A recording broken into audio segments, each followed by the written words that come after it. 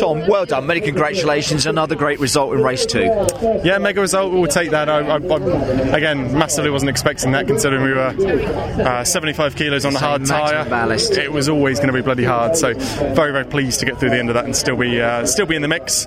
I was looking for top 10, to be perfectly honest with you. I wasn't expecting second at all, so I'm very happy.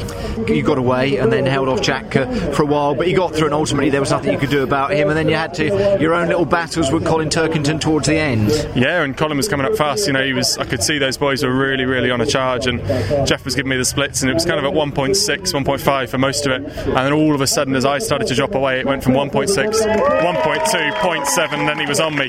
So in the space of 4 laps, it closed for best part of a 2-second gap. So yeah, made my life bloody hard. What do you learn from that again? The hard tyre and maximum ballast on board again. That shows, I think, from that performance, just how well the Aventus deals with that, doesn't it? I think, Tom. And credit to the team. That's what we've worked. That's what we worked incredibly hard for to try and make work. So yeah, it's from a lot of hard work that's kind of made it happen, and hopefully we can keep the momentum going into race 3. I think everybody else is on the hard tyre.